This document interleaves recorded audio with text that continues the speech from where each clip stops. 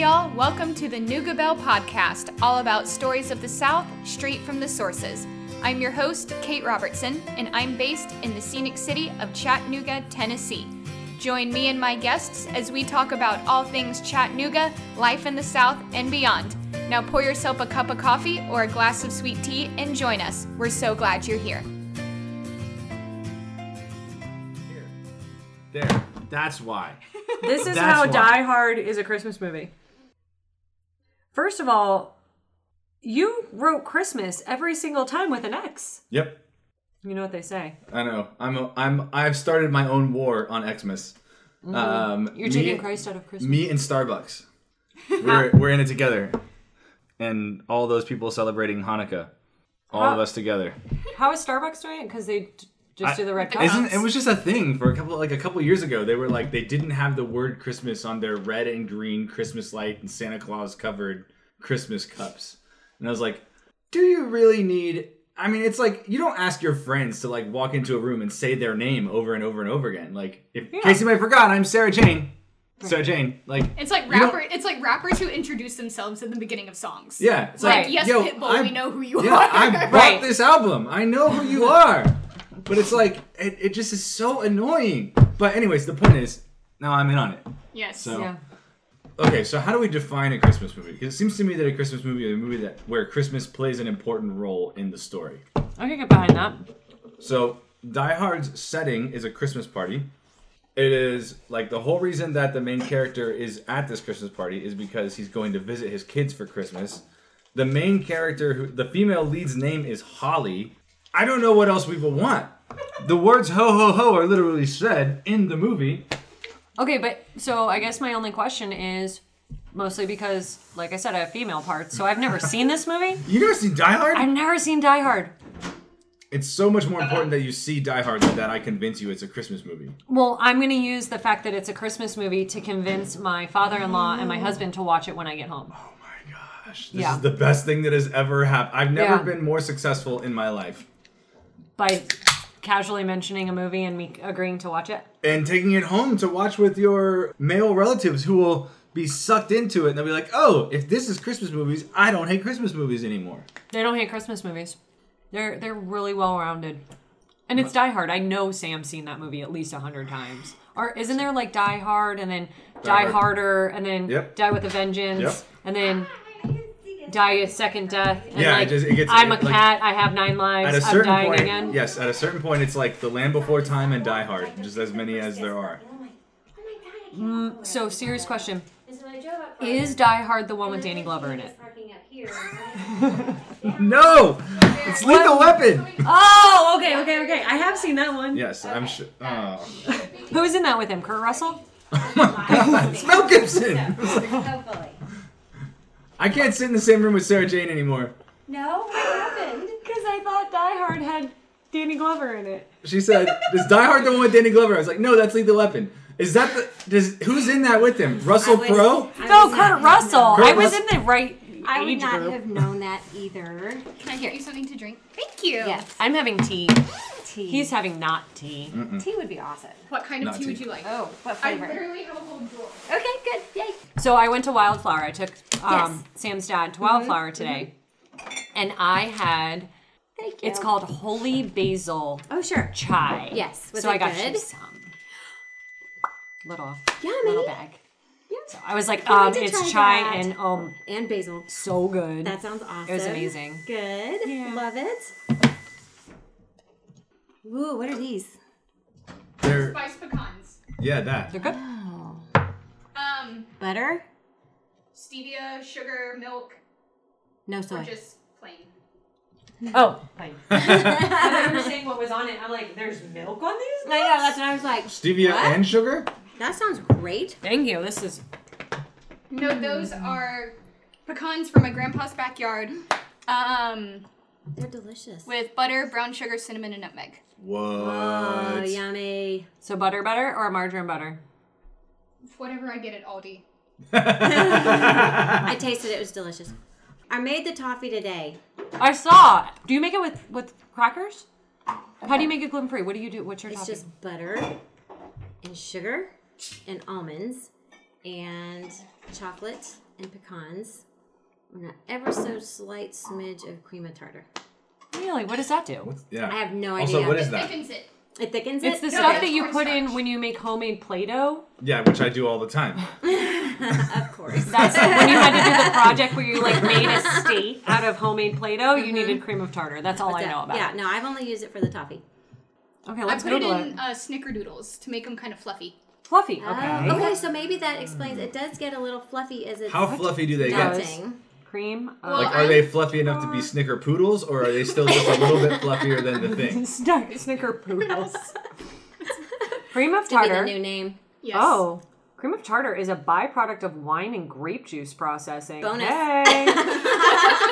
It's an acidic salt that acts as a stabilizer in recipes that require whipped egg whites, such as meringue, angel food cake, and souffle. When whipped egg whites, also known as albumin, let me pretend I know what that word means, can swell up to 8 times their initial volume. Thank you so Wow. much.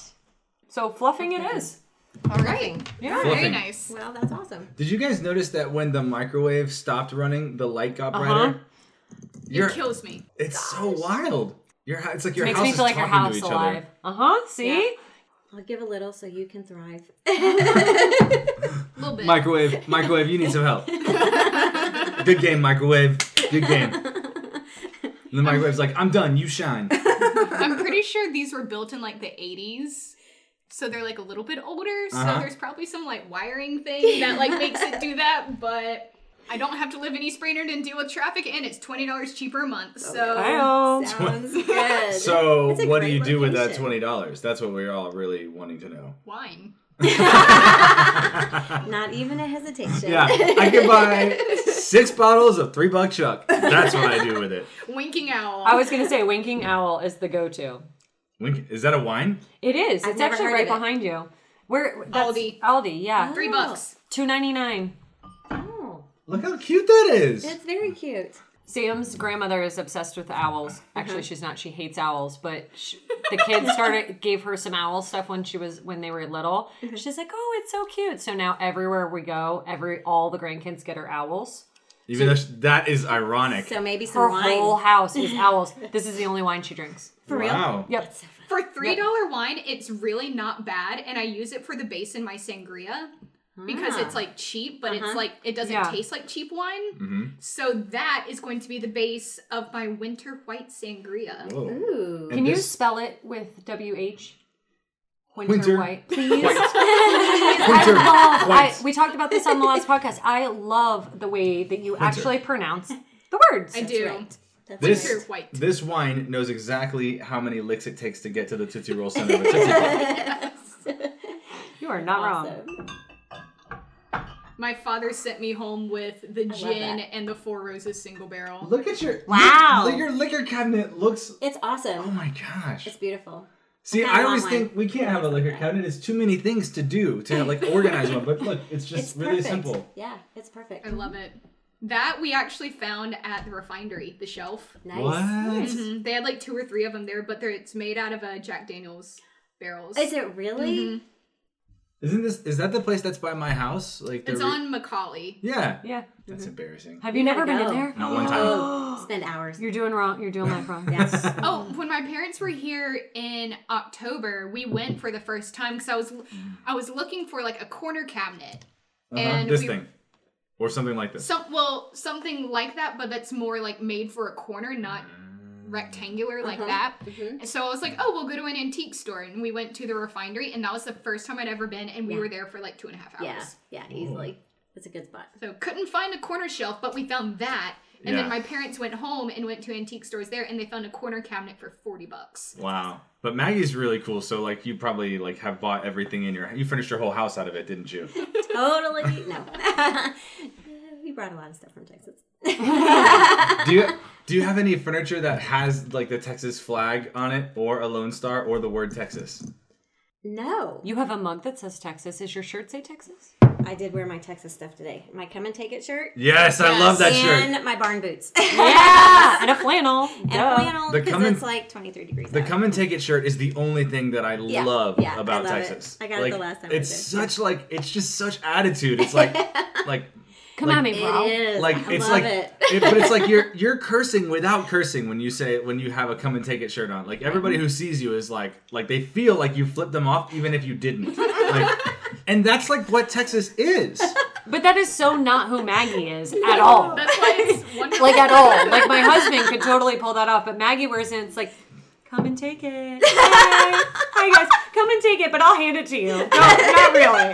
No, you don't have to take it. I'll give it to you. I am convinced that every Texan has underneath all that sweetness somewhere. Like otherwise they would have left a long time ago. Like Texas spits people out who don't get with the program. Right. Case in point, myself.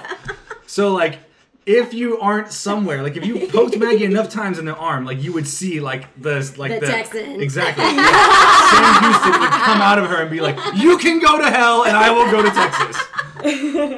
Yes. Didn't we talk about this in the very first episode you did with me? I'm sure we did. I was like a bad organ transplant to the state of Texas, but Maggie clearly fit. Yes. It was awesome. It's harder to see Bruce as a Texan really than you. He's not really. He's there. He was there for his adult life, but he's not really. Where does he come from originally? Tennessee. Totally. That's why he's so like, they're both just so pure of heart. Like. Tell us, Sarah. SaraJane is sad and It's is not frowning. sad. It's adorable. It's adorable. It's I love it. endearing. Yeah. Endearing. There you go. Yes. Wow. We picked them up So- for a secret adventure this weekend. We legitimately text them and said, "Want to go on an adventure?" And Maggie's like, "Well, Bruce is working, so I'm leaving." And went upstairs and said, "Hey, Bruce, I'm going on an adventure with Sam and SaraJane." And he said, "Wait, I'll skip work. I want to come." And so we went on an adventure and we talked about road rage. And it was adorable because Bruce was like talking about what is this? what his road rage looks like. And the whole time I'm going, it doesn't happen. This isn't a thing. There is no point where you ever point at someone and say, "Stay where you are." My husband, on the other hand, all the time. 2 fingers, points across the parking lot. Stay where you are. Yeah. That I can see. Bruce Tate road rage. Oh shucks.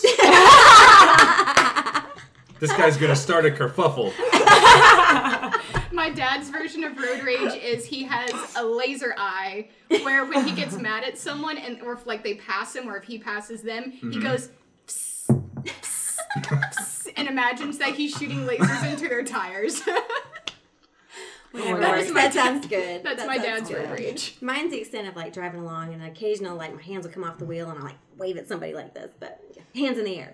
So like they look back and they think you're like listening to music or something. They have no idea that I'm just this is dancing, aimed I at have them. no Yeah. idea. Or you're like, they only see one hand and it's like It's the a middle wave. wave. It's like, sure, come on. Hey, thanks, guys. Yeah, you can take that spot. I didn't need it. What's that woman doing we just passed? I don't know. I think she's praising Jesus. I have closet road rage. Tell us. Kate comes know. home, goes into her closet, and just screams at the wall. You darn car!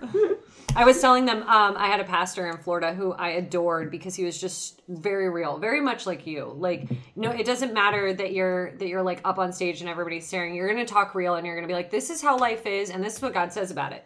And that's what I loved about him. But he would always talk about, instead of flicking someone off, he called it telling them you're number one. He's like, so I was driving down the road and this old lady cut me off and I told her she was number one, if you know what I mean. That's incredible. That's I love how cars turn people into different kinds of beings. Like the fact of it, like no one ever on a horse was like, no, get out of my like it never happened that somebody on a horse that was going slightly faster than your horse took you over and you were like suddenly felt really existentially threatened. Like Existentially threatened. but like a car passes you and you feel like I'm gonna die now. I'm clearly useless to the world. So Or- like in order to stop that, you will do almost anything or maybe I'm just confessing my sins. But maybe you'll do anything to keep that car from passing you. You're like going 45 miles an hour. This guy comes around. He's clearly just dangerous, but all of a sudden you're ready to go to the races. Right. I don't know how cars do that. Like, they do something to us. Well, it's almost like hiding behind a computer and feeling like you can say whatever you want via, like, social media or whatever. Because it's amazing what people will do in their car forgetting they have windows. Yes. Right? Like you pull up at a stoplight next to someone and they are 2-knuckle deep into their nose. Right? And you're like, and where are you going to put that now? Yeah.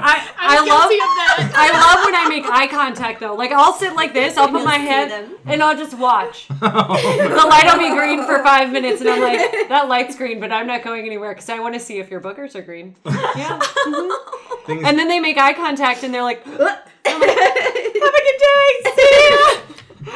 I love when I get caught doing carpool karaoke. Oh, so funny. I love it. I'll put my windows down, and I'll jam. Oh, I will too. Mm-hmm. I'll only do it with my windows up. I'm pretty sure you've been in the car with me when I've been doing that. Yeah. I think cars are amazing. It's, as you say, it's not private, but it feels private enough that you just try all sorts of dumb stuff you would never do. Yeah. Is anybody else's dance moves like 1,000% better in the car? Yes. I also sing better in the car than I do anywhere else, including church. Mm-hmm. Yeah. Because nobody's listening except for Jesus. Siri. Siri, who's always listening. And I have Siri who's always listening because just look at my Instagram. I talked about all 15 of those things today. Siri and Jesus.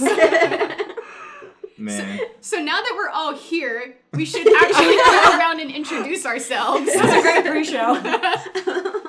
Oh, that's the show. Right. Wait, I thought the show was that we're just going to all tell stories about things that we did, people we met, or places we went because Maggie told us to. Yes. Yeah. We actually should. There you go. We are now back on the Nougat Bell podcast, and I'm here with 3 wonderful people, 2 repeat guests and 1 new guest, and I'm going to let them talk for a while. Not that they haven't already been, but I love y'all. Please. Who are you? That is a deeply moving question, Uh-huh. and I'm going to need some time to prepare.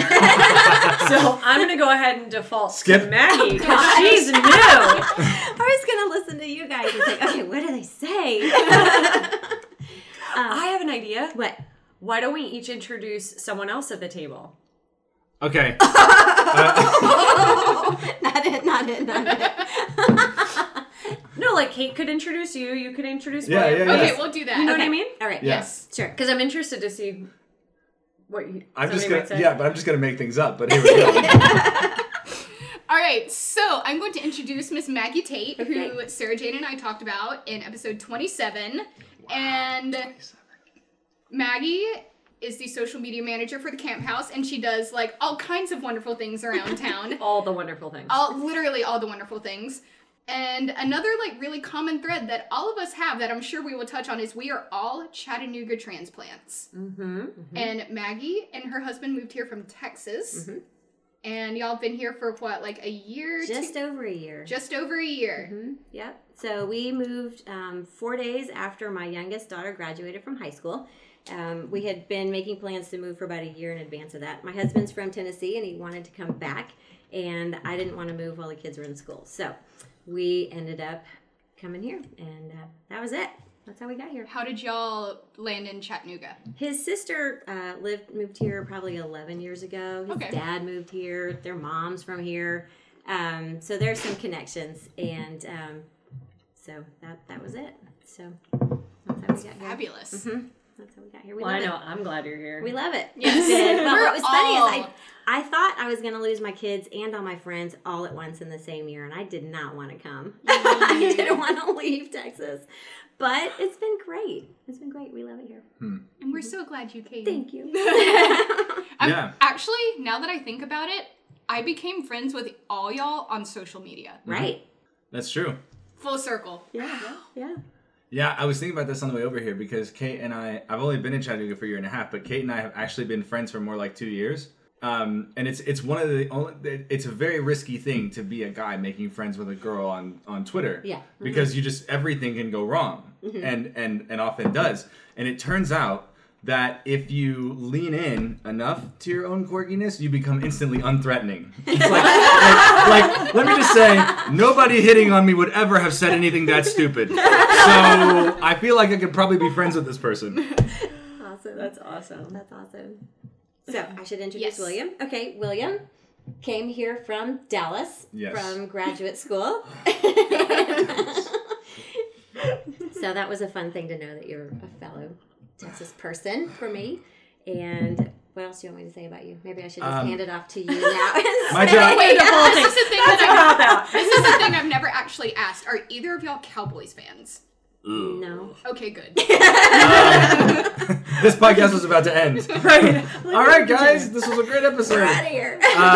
We talked about Die Hard. Yes, that's right. My only mission in life is to take credit for everything good that Maggie does, and so far that's pretty much what I have done. It's true. I've taken credit for all of Maggie's great things. I became friends with Kate, as people who listen to the now second most downloaded episode of this podcast will know.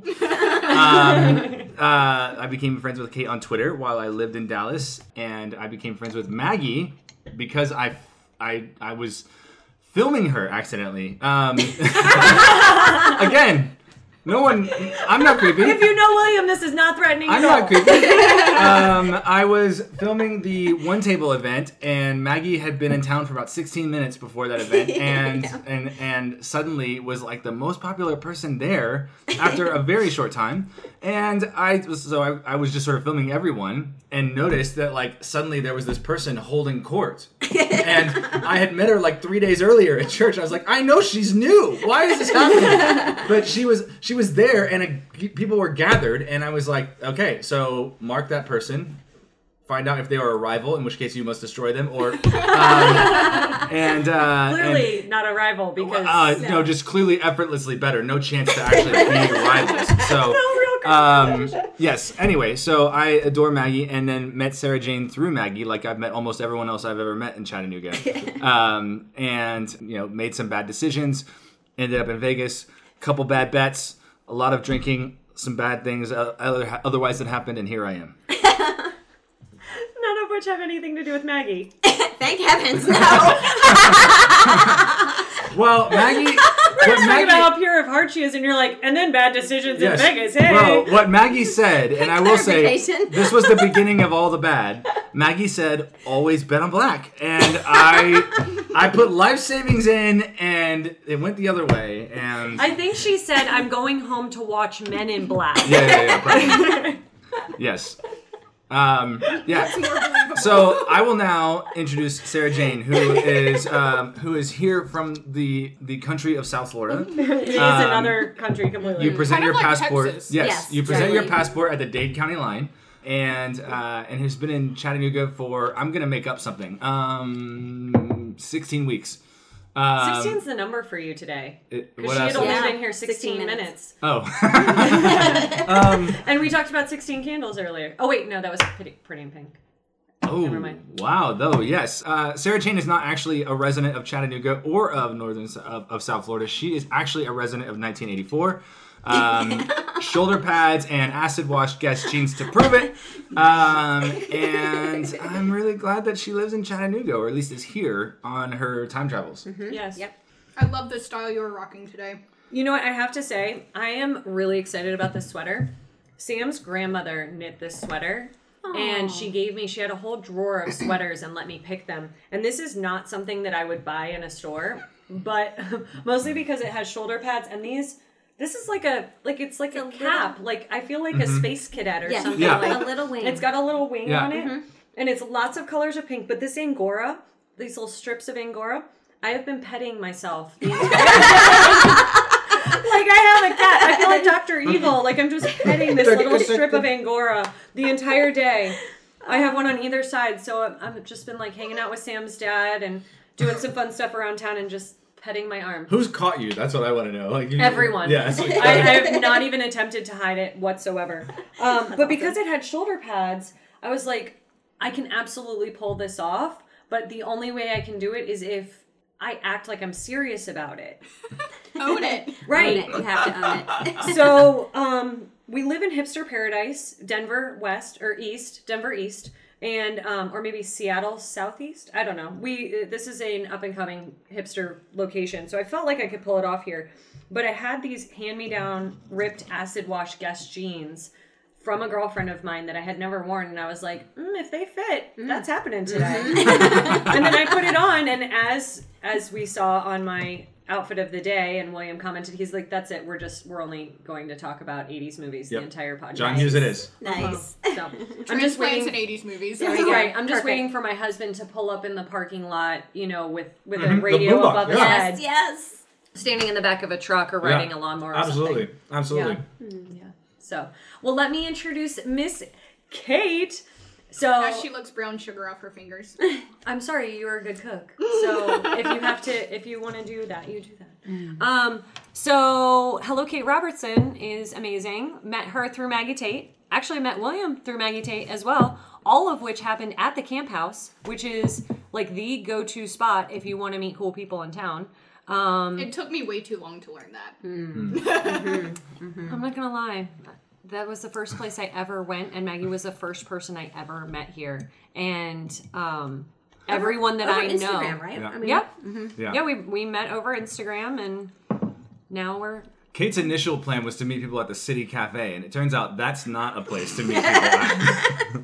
I know where that is. That's about it. I just know where. I've seen it in passing. But you all know Kate because she tells you guys what all of it is. Yeah. What are we on? Episode 29? What is it? This will be episode 31. Wow. Whoa! Way to go. This will be 31. Wow. Founder of the feast. Yeah. And how many downloads are you getting right now? In the thousands? Yeah. Oh my goodness. gosh. For under a year, I'm pretty happy with that. That's awesome. You Yeah. should be very happy with that. I know I'm happy with it. I like to listen. Yeah. Amazing when you consider that it's in Chattanooga, where, you're just surprised if anybody knows how to listen to a podcast. It's quite amazing. I am actually pleasantly surprised. For only having lived here 8 months, I am so surprised by how not hillbilly this place is. Like everybody's like, why would you move to Tennessee? And I'm like, everybody's really cool. Well, what do you do? Like muck stalls all day? No. We drink coffee and Muck we eat stalls amazing and go listen food. to live music. Yeah. I'm sorry, we're not Nashville. No. Yeah. We're I way just better sit than around Nashville. and shoot for the spittoons,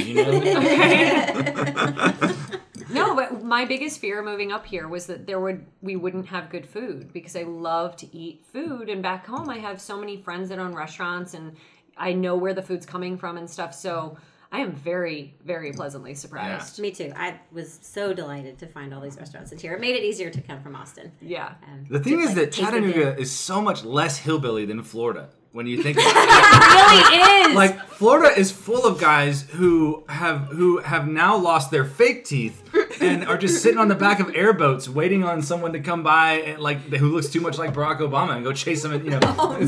It's crazy. Or for a gator to swim by. I mean, Right. Florida is. well, that's not the gator thing. That's normal. Like I grew up with gators in my backyard, and like they swim in the pool and stuff. And you're not. I'm really, really glad that she's here to say this because on episode whatever it was, Donnie Marsh and I mentioned that Florida is a place where everyone is a little bit crazy because it's kind of like America's Australia. Yeah. Where everything that isn't human wants to kill all the humans. Yeah, we got like sharks and Sharks, gators, alligators, it doesn't matter snakes. how big it is. It can be that big and it's a spider that will literally rot you from the inside out. Or it's like a whale shark and everything in between. whale Even- sharks won't eat you, but yes, they're also not there. But like- we do have great white sharks and tiger sharks. Yeah, They will well, definitely Those will eat you. there's probably a difference between those and whale sharks, but I don't know what it is. But Baleen, mostly. neither is it important because they're all big.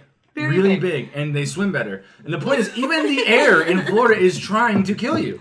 It's like, oh, you need oxygen to breathe. Well, what if I just fill the air with water? And we'll see what you can do. And We do smell have you. 90 to 100% humidity days, and it's not raining. And that is something that I don't math. You guys know I am allergic to math. But the math just doesn't work on Yeah, that. but How you- is it but 100% apparently- humidity and not raining? Yeah, I don't know. It's quite amazing. Hashtag Florida. But apparently Yeah, you marine yeah. biology, even though you don't math. So You have strengths that make up for this. We just call that math science when you're in Florida.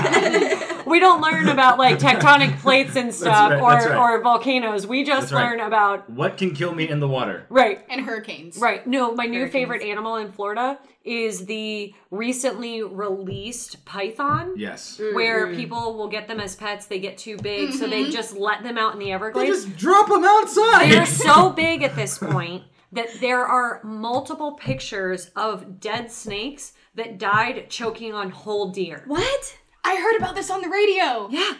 They like die because they can't breathe anymore because they have their mouth so far around a deer.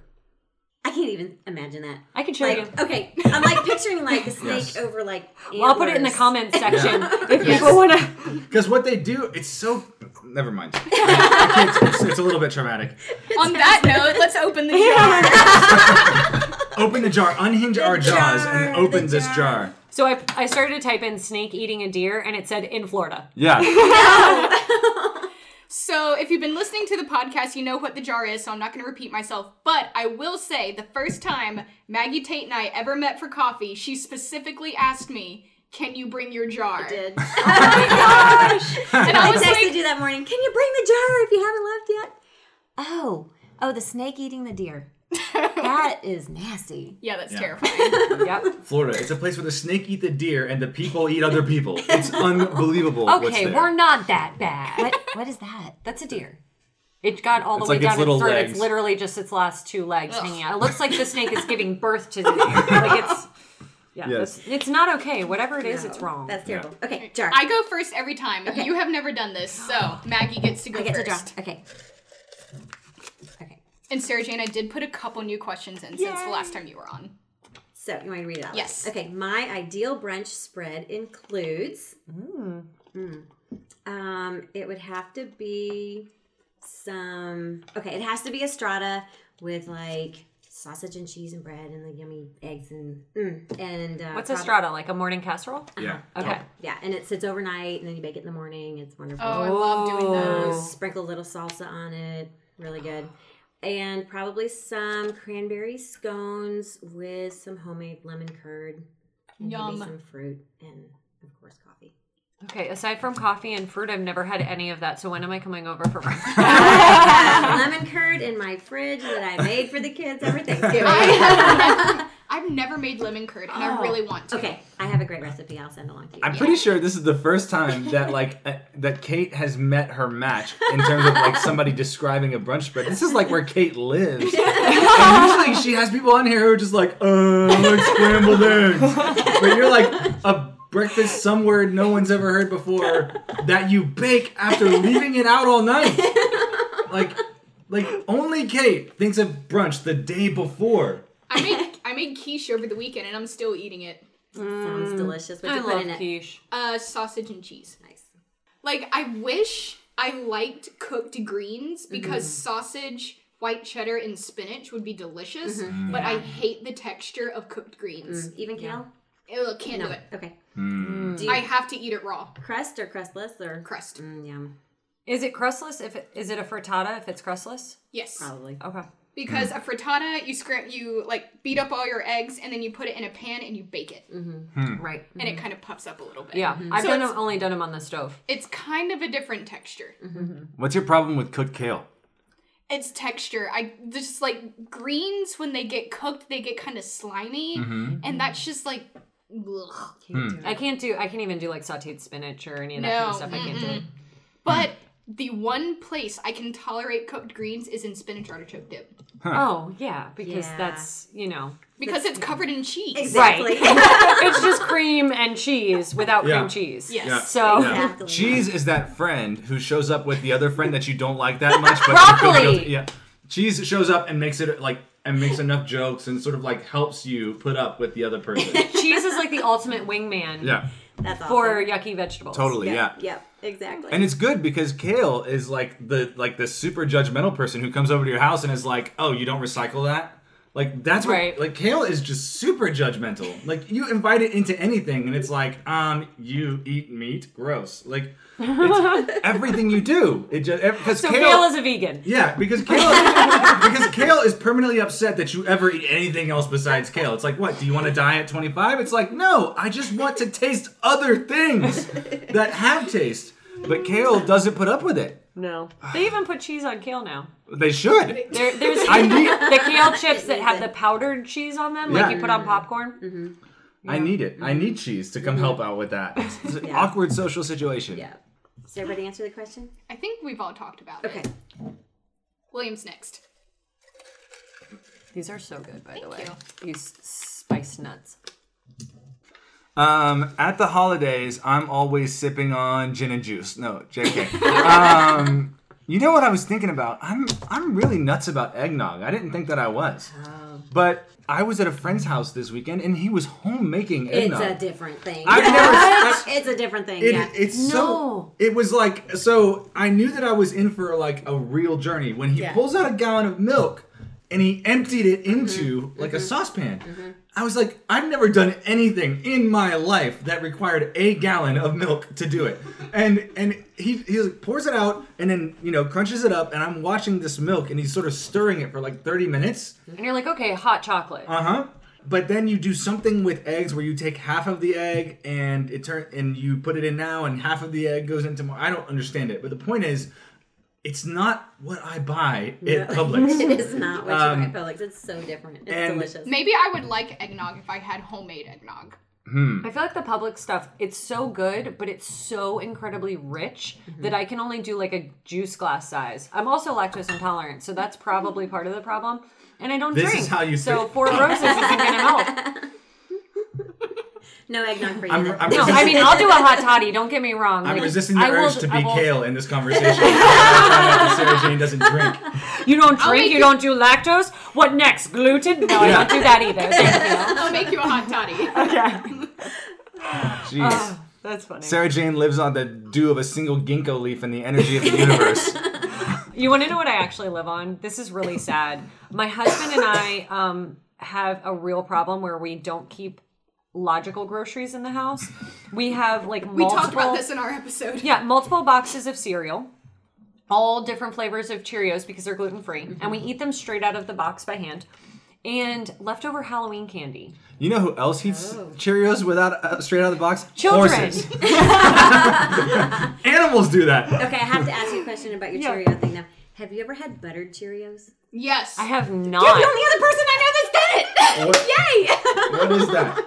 It's better than popcorn. So you just take a hunk of butter, put it in a pan, let it melt, pour in as many Cheerios as seem good, and just let it heat up, and they get a little brown and toasty. And like you would do for Chex Mix. Yes, except it's just butter Cheerios. And Cheerios. Okay. Mm-hmm. I'm going to do that when I get home. It's so good. I have butter? I have butter, yes. And it's not ghee. It's just unsalted butter from Costco. Okay? My dad texted me this morning. My parents' cat has like an iron stomach, and she will eat like the most random things. And my dad texted me this morning and was like, Gypsy likes pow powerful Cheerios. And I was like, what? I was like, okay. So she eats. I'm still hooked to, what's a pow? Apparently it was like a Cheerios commercial in like the 70s or 80s.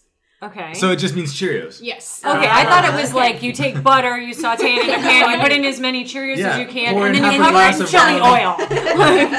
Red pepper flakes, cayenne pepper. That would be good. We're gonna have to make some concoctions. I think the next time we podcast, we each should have to bring something potluck style. Yeah. And then share the recipe on the website. Yes. I don't think luck is the right word to describe anything that I force any other human to eat after I made it. Anna and I made some very good pasta last night. Not luck is what you would call what I did.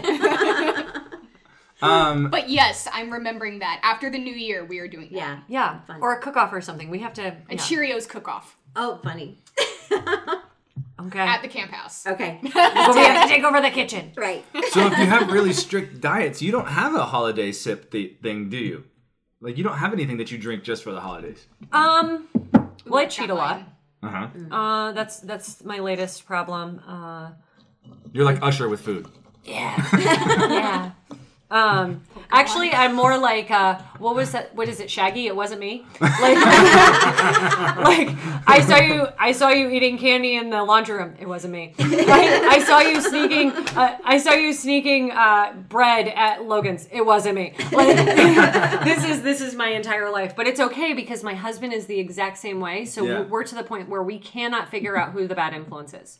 My favorite thing is that you've decided to build a career by becoming Instagram famous so that now you will be seen everywhere. Like, you'll be super recognizable every time you cheat. There'll be like 10 people, and now they're going to come up to you just to hear you say, well, it wasn't me. I'm getting to that point with pumpkin spice because I had a couple episodes where I was just like, God, pumpkin spice is so overrated. And then when I was... And then you were craving it because you said it out loud.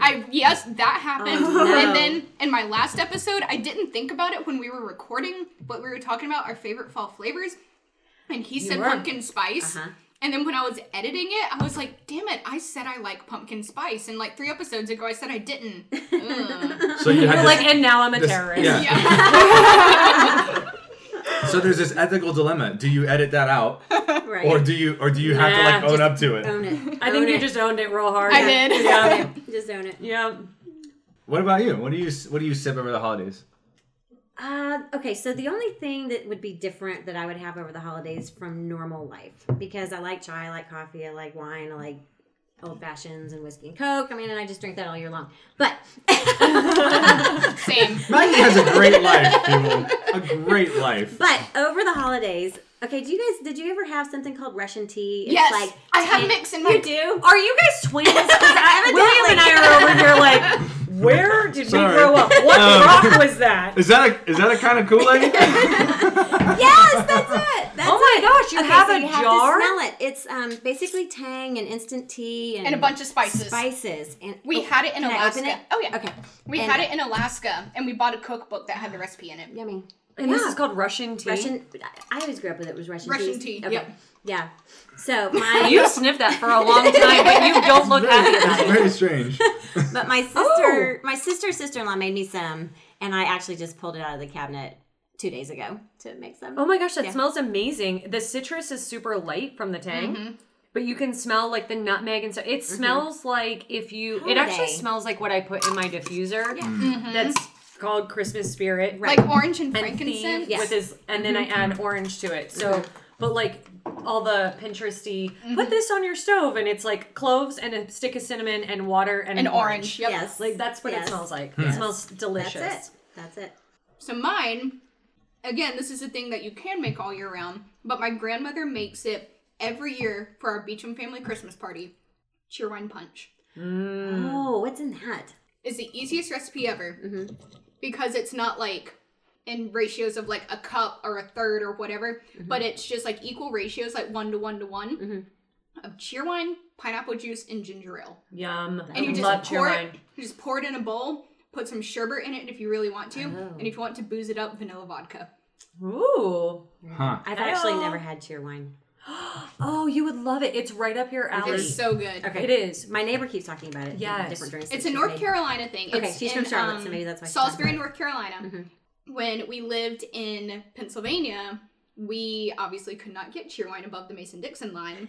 So whenever we went back to North Carolina for holidays or for whatever, we would literally bring back like 3 cases of cheerwine and have to like ration it until our next visit. Yeah. And then when I went to college, I found out that I could get cheerwine in my college town in Southwest Virginia, and I was like, Mom, Dad, I can bring cheerwine, and we only have to get 1 case in North Carolina. That's awesome. That's awesome. And now I get it here, and I'm just like, oh, cheerwine. But cheerwine punch, delicious. Sounds really good. It does sound good. You next. Ooh, Jeremy. Well, you did blue and you did pink, so I'm going to go with orange. That means I have to draw green.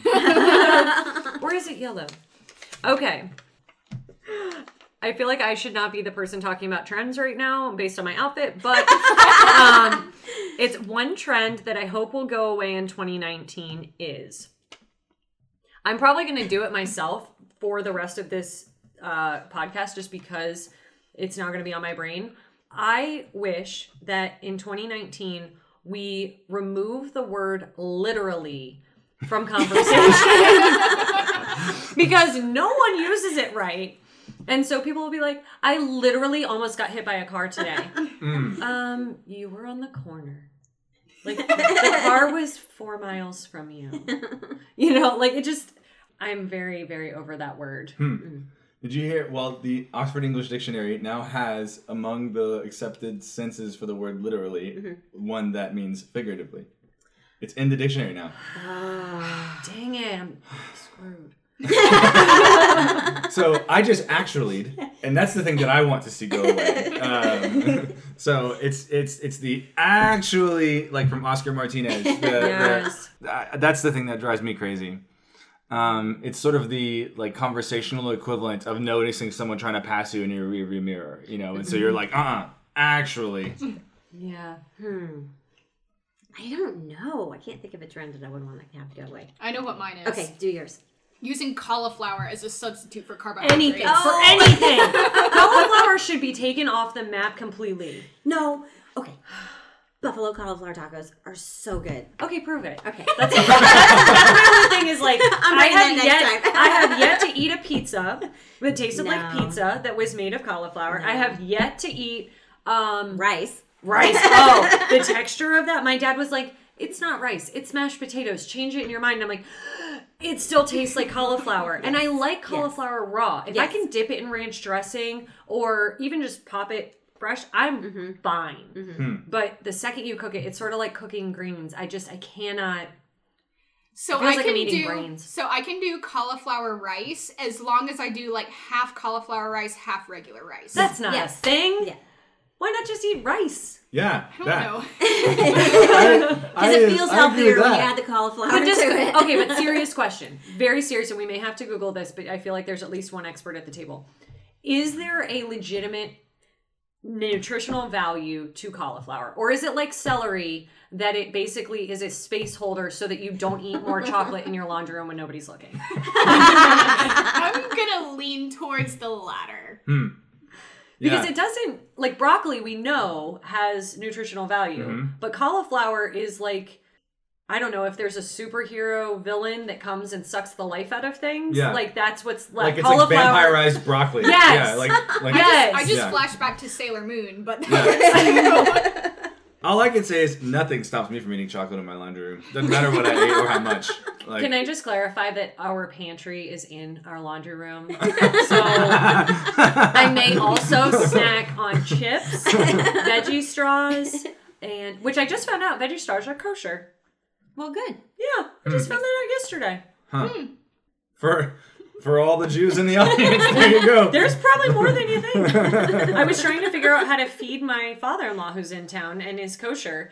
And I was like snacking and just like looking at him while I was shoveling veggie straws into my mouth, and he was eating, vegetables and actually I had gone to the Chabad, which is like their temple, whatever, the local rabbi's wife made him kosher chicken because otherwise you have to fly it in from Atlanta. Chattanooga, get on it. There are Jewish people here. Wait, so what makes chicken kosher? Yeah, or not kosher. So it can't be a blemished animal.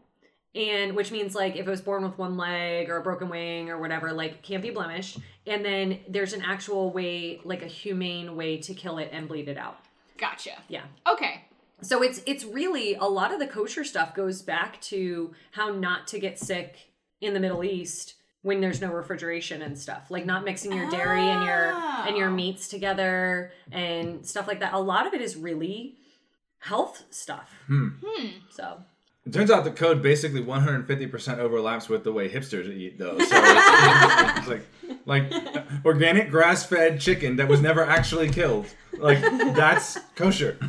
It's cool. I've actually really enjoyed learning about it. Publix, I didn't know this. Publix, almost everything in the Publix brand line is kosher. Huh. Really? Yeah. That's great. Good to know. Yeah. Way to go, Lakeland, Florida, baby. Can I just tell you, I went on a retreat when I was a youth leader in high school. We had a team building retreat to a ropes course in Lakeland. And we were asking them, we're like, okay, well, we did the ropes course and we're hanging out at these people's beautiful home. And we're like, so what do y'all do? Because they had kids our age. What do you guys do for fun? And they're like, well, sometimes we have school dances, and when there's not school dances, we go down to the Publix depot and watch them load the trucks. What? Oh, no. I'm like, legitimately, he's like, yeah, like the dads will bring beer and the moms will make some food and we'll go sit on the like, basically like the seawall around the depot, and everybody just hangs out and has a party and watches the Publix trucks get loaded. With kosher food. As a lifelong resident of Polk County, Florida, I feel the need to clarify that this is I thought you were from Texas. This is actually an elaborate code. That means the meth lab is 3 houses down. Thankfully, Polk County is really far from where I'm from in Florida. But if you don't know that, then we didn't get arrested, right? It's to keep the cops away, but. It's one of those things like the island of Tortuga. It's like if you know what it means, then you know where it is. Right. Got it. Gotcha. Got it. I like the Pirates of the Caribbean reference. Yeah, me that too. was good. Did you answer? No, I still haven't come up with a trend. I'm so not thoughtful about trend things. It's worth saying, because I want to echo Kate and say actually just the entire trend of trying to substitute a healthy but gross food for something that tastes delicious. I could get behind that. We did this for Lent a couple years ago, and my wife, who is a living saint and an amazing human being, said, look, my husband is basically a 7-year-old when it comes to food. And so does he eat macaroni and cheese, chicken fingers, honey? Exactly. All those things and only those things. And so she's like, if I don't want him to starve during Lent, I'm going to have to try to figure out a way to trick him into thinking that he's getting a cheeseburger. And so we tried like 5 different kinds of replacement cheeseburgers that were made out of different things that aren't cheeseburger. You mean like veggie burgers and turkey burgers and stuff like that? No, like veggies, black beans, quinoa. Yeah, all those things. No. So just don't call it a burger. That's exactly. Right. Yes. So don't call it whatever it is. Yes. Just don't try and call it something else. So, and what happens is, just like with every other little kid, like if you have a 3-year-old kid and you have to spell out words, because if you don't, they'll fixate. Mm-hmm. If I hear the word cheeseburger, nothing in the world matters until I have eaten a cheeseburger. And so if they had said, hey, this is a black bean patty sandwich, I might have been okay, but they said cheeseburger. And so that Lent, all I did was just get mad at people and cut people off in traffic, and I shoplifted from stores. And I was part of 3 criminal conspiracies. I helped get the president elected. I did all sorts of terrible things precisely because somebody gave me fake cheeseburgers. So I'm just saying this is a trend that is long past its sell-by date. It's been going on for a long time, to get rid of it. Because when I was newly married, I couldn't cook at all, and I got this cookbook, and I was going to try these new things, and one of them was vegetarian stroganoff, and I thought, okay, it's going to be healthy, and it's vegetarian. It was lentils and yogurt. It was terrible. It was terrible. How is that stroganoff? Creamy something or other. It was disgusting, and it was the same thing. If they had just called it lentils with something else, we probably would have been okay with it. But you had this idea of meaty and creamy and stroganoff that just does not live up to it. It's a rule. Terrible. Just be flipping honest. That's all I'm saying. Tell the truth. Tell the truth. Yeah. So can I go back to this fixation thing? Because I would love to know if Bruce has this problem too. Oh, God. Because Sam does it. I want to know if it's a man thing, because I just thought it was my man thing. Are 3-year-olds and men the same thing? I mean, Stay tuned. But no, thankfully.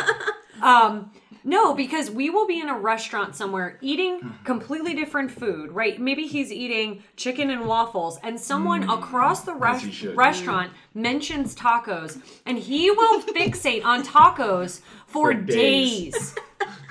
For days. They've done that this week. Same. I feel like I do that. Okay. Well, because my thing is, I'll get like the craving, and I'll hold on to it until I get rid of the craving.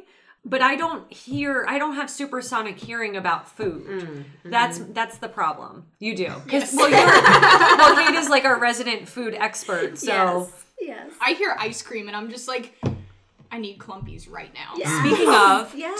did we have chocolate bar yet? They had it already. Yeah. Did you go? I did. Oh, good. I changed my plans so I could go. Good. Well, we talked about it, so I'm glad that they were listening. Yeah. It's like grandma was in the hospital, but the hot chocolate bar was on. So we went. And it was delicious. Nice. Yeah. I ran into Brian Bice and his family there. Oh, yeah? He got his daughters all sugared up with hot chocolate. It's good to know that. And then sent them to the grandparents' house, right? I hope. Yeah. Because the grandparents always do that in reverse. Yeah. So. They do that, though. Yeah. Your turn? Oh, yeah. Oh, my turn to pick. What have we not? Green? Yep.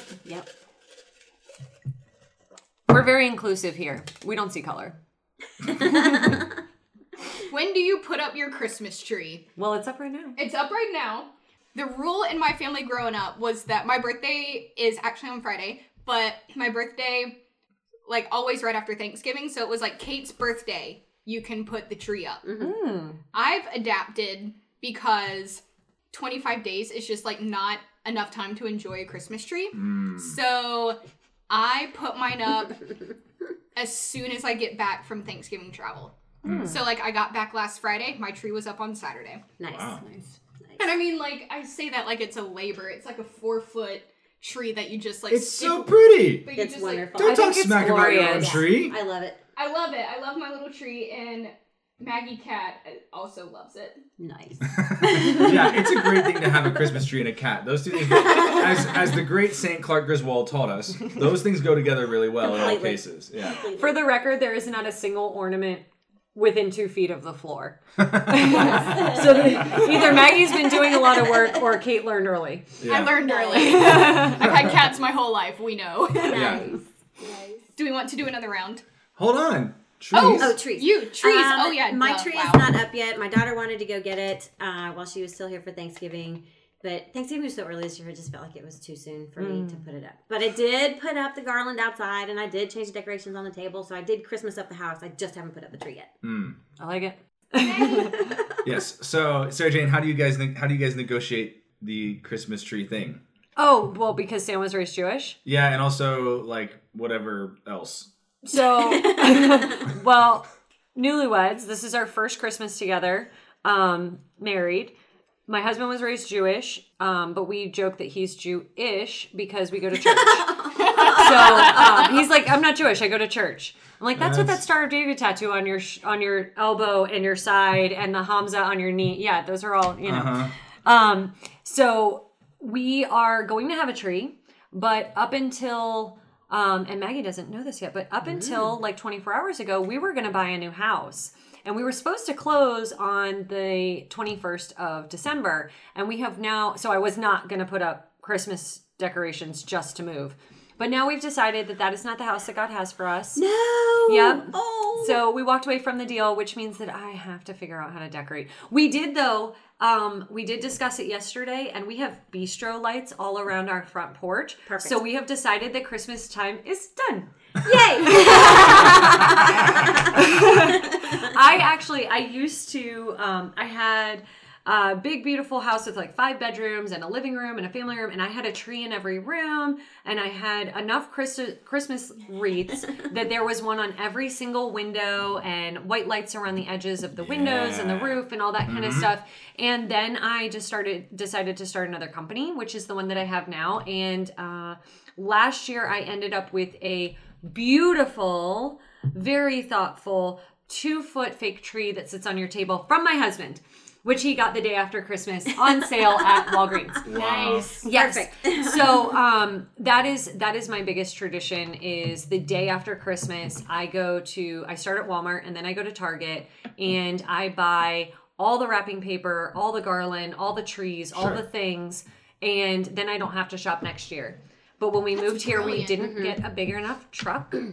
And so we brought very little with us. So we have our 2-foot tree, which I will pull out, and then that will be the end of Christmas decorating. I think that is sufficient. And then they're going to put an ornament on the top that's going to bend over, just like Charlie Brown's tree. It's not even that tall. If it bent over, it would fall. Yeah. Like, it's literally like as tall as the microphone. But it was so thoughtful because Sam did not want to go the whole year without us having a tree, and he even got like special ornaments because I have a whole. I love Christmas. I do too. So I have a tradition my mom started that I passed on as soon as I was old enough that every year one gift for each person has an ornament on it as their name tag. Nice. And it has the year on it and stuff like that. And so by the time I moved out, I had enough ornaments for my own tree. And I didn't have to do like like they were meaningful. And so now we do that instead of collecting shot glasses or something wherever we go. Like we have a Sea Rock City and all that. And we just put the year on it. And every time we pull them out, we get to talk about, the memories that we made and all that kind of stuff. That's sweet. Yeah. We do ornaments as souvenirs too. Yeah, I love it because then it's not out. You don't have like the tchotchke hot mess, all over the house all year long. But at Christmas time, when you're reflecting on the year, it's perfect, great way. You? So if I had my way, my house would look like the store that Buddy decorates in. I mean, I would go kitsch like cotton candy puke level sweet if I could. But the problem is that takes work. Yeah. And work we don't. There is that. And we don't have an elf that lives in our house to do work that we don't have time to do. Right. But what we do is at some point in the next couple of weeks, we will put up a tree and it will be decorated all in purple.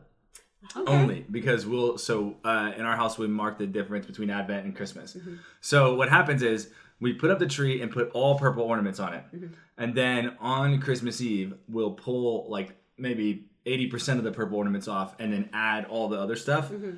And here's where I'm going to like blow some tiny minds. Christmas doesn't end on Christmas Day. My mom thinks it does, and it's terrible because then she comes home and it's Christmas evening, and by 10 p.m. on December 25th, the tree is outside, everything is put away, and we grew up under this kind of fascist regime. So when I discovered that the 12 days of Christmas meant 12 days after, I was hooked. So our tree stays up until at least January 6th. Mm-hmm. And sometimes after, if we're lazy, which is often. That's when I take mine down too. I take mine down after the first week in January. I always liked the idea that the tree goes up, you put it up as a family the weekend after Thanksgiving, because everybody's usually still together, and make all those memories, put on the music and all that, and then take it down right after New Year's, so that if you're still having holiday parties and stuff, it's still all up. But by the time New Year's comes, I think everyone's pretty holidayed out, and they're looking forward to having, burning that Christmas tree and having the campfire and maybe eating some cauliflower. Because everyone just feels like they gained 25 pounds and a lot of stress and... I do feel like I gained 25 pounds, and I'm sad to see it go when it has to go. Last year, we had a fight that nearly fractured the house, and I did. No. And we're still struggling. I think part of the reason we've been reluctant to go get Christmas things is we did not entirely resolve this fight. Oh, no. And it is this. Very simple. Colored lights or white lights? Oh. White. So I always wanted colored lights as a kid, but the older I've gotten, I've wanted white lights. I see this tree full of white lights. Mm-hmm. You? Colored! I want colored lights that sing songs. I mean, it's one of those things, I get that, look how classy Kate's tree is over there. Beautiful. I mean, it looks like multiply it by 3 times the size, and it could be in, the wealthiest house on Lookout Mountain, no question. I grew up in a trailer park we used strategically placed furniture in places so you didn't fall through the floor in that spot. And our thing was if we had only white lights, you wouldn't have been able to see it through the clouds of cigarette smoke. So colored lights is how we thought about Christmas. And I get that it's kind of low class, but I love it. No, it's not. One of my girlfriends, when she first married her husband, they had the same fracture because she was very much that Palm Beach, perfect tree, everything, Lily Pulitzer ornaments and white lights and the whole 9 yards, which is very much her style. And her husband was all about this is how my mom's always done it. And so in their house, they have the big size. Yeah, I love those. Colored. Oh, man. Right. Light bulbs. They have the big size colored Christmas lights. Yeah. But then they also have small size colored Christmas lights and small size that twinkle, and then white lights mixed in. All on the same tree. All on the same tree.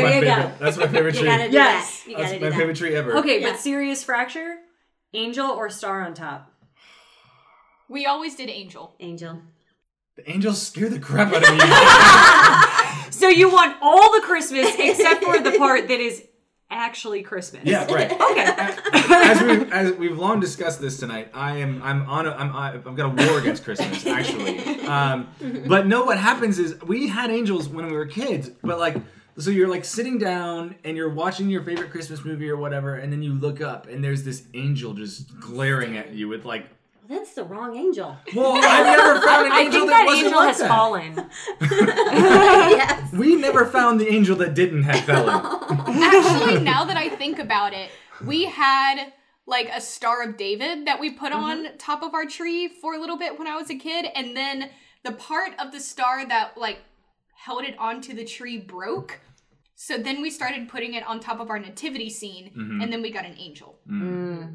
I have nothing on top of my tree. I noticed that. Last year, Rebel. I had a really pretty like red, green, and gold plaid bow that I put on top. Yeah, those which are is cute. like I've seen those. Like the most Kate thing ever. Right. Could you be more Southern? Oh, well, I could put a pineapple on top, or a magnolia blossom. But I have misplaced my bow, so I need something to put on top of my tree. Yeah. Horrible. Yep. That is a crucial fracture, though. Yeah, we've struggled over that also. Just all the lights. That's the way to solve it. The whole Christmas tree thing is just so much energy and work, and then you have to fight, and then win or surrender. Right. Surrender. I don't think surrender happens in your you house. guys When you were ever- talking about this like fascist government, I was like, oh, you grew up raising yourself? It was. Yeah, that's true. Have you ever heard the Christmas song, The 12 Things at Christmas That Are Such a Pain to Me? No. You mentioned this the other day. That's how you start Christmas, That's right? how we start Christmas in our household. We find it on the computer and blast it as loud as we can, and we all sing along. It is hilarious. It's really funny. I highly recommend you go look it up. Okay, so you're gonna put that in the comments section of the podcast, right? So people, we're gonna need like a, what do they call this? I should know because I've been helping look over all of Sam's papers for school. What is it? The bibliography? Yes. Oh God! Right, but it cannot be an AMA or MLA or any of that stuff. It just literally needs to be a link. In grade school or high school or whatever, did y'all have to do annotated bibliographies? Yep. Oh my gosh! I was an English major in college. I was too. Oh, what is wrong with us? Ugh. I just liked books. I just wanted to be a writer.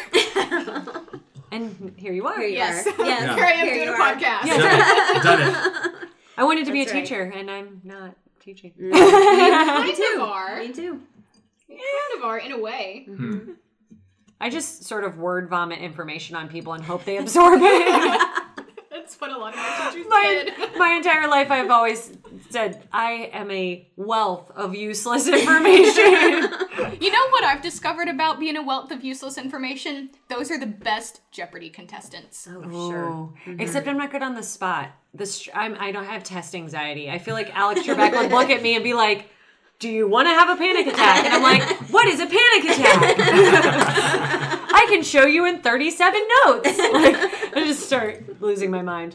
So what's the song about? So it's all about the things that are a pain about Christmas. And the funniest one is the lights. And so it's like, I can't remember what number it was. It is like putting up the Christmas lights. And it progresses or degresses into problems. And like, he argues with his wife in the middle of the song, like, if you like it, you do it. Yeah, it is really just the funniest thing. And there's this one about this kid and the mom is shopping. And later on the song, the kid is just like, buy me something. I mean, it's just the funniest What a great holiday this one is. We've done a really good job commemorating the birth of Jesus. I know, right? Buy me something! But I swear the song is so funny that it brings me to tears. I laugh so hard when I listen to it. I'm going to have to listen to that one because I have a problem with Christmas because 9 or 10 years ago, some horrible, mean, destructive person created the song Christmas Shoes. Oh, seriously? No. Why? Why? Yes. Why? And so, of course, you turn on, Christian radio of any kind, and they're going to play it every hour on the hour. Yeah. And I'm like, do you want people to survive Christmas? Excuse me while I wrap this car around a telephone pole. Right. For those of you who don't know, the song Christmas Shoes is about a young child who wants to buy shoes for his mother, but is so poor that he can't. And he's in the checkout line with, oh my gosh, I can't even, Yep. It's terrible. It's terrible. It's terrible. We should start a petition to take Christmas shoes off and replace it with the 12 things that are realistic about Christmas. Yeah.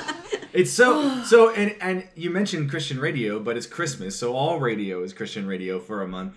And it's like there's 7 songwriters in Nashville who every year are like, I am going to outcry the world on all you fools. And so and there's like a contest. So you can write the most gut-wrenching song. So there's Christmas shoes. There's my grown-up Christmas list. Yes. It's like about there's toasters and vacuum sensors? No, it's like that. No. Yes, you would think that it would be like, oh, these are the things adults need. No, my grown-up Christmas list is no more families torn apart. Yeah. And wars would never start. Oh, and I've time heard that would heal one. our hearts. Gut-wrenching. Oh my gosh. Gut-wrenching. And like that guy won that year.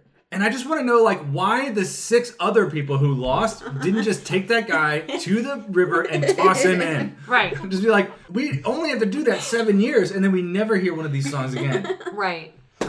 Yeah. I wish it was more like Hallmark movies. You know, where the Christmas song starts and you're like, okay, so she's in the city and she's with the wrong guy, but she's going to get sent back to her country hometown where she runs into her high school sweetheart, and then they kiss even though she's got a boyfriend or fiance, because that's normal. And then as soon as they kiss, they realize they're still in love, and the other guy shows up, but he's not going to last very long because she's changed. And then they get married at the end. Like, I wish all Christmas songs were like that predictable.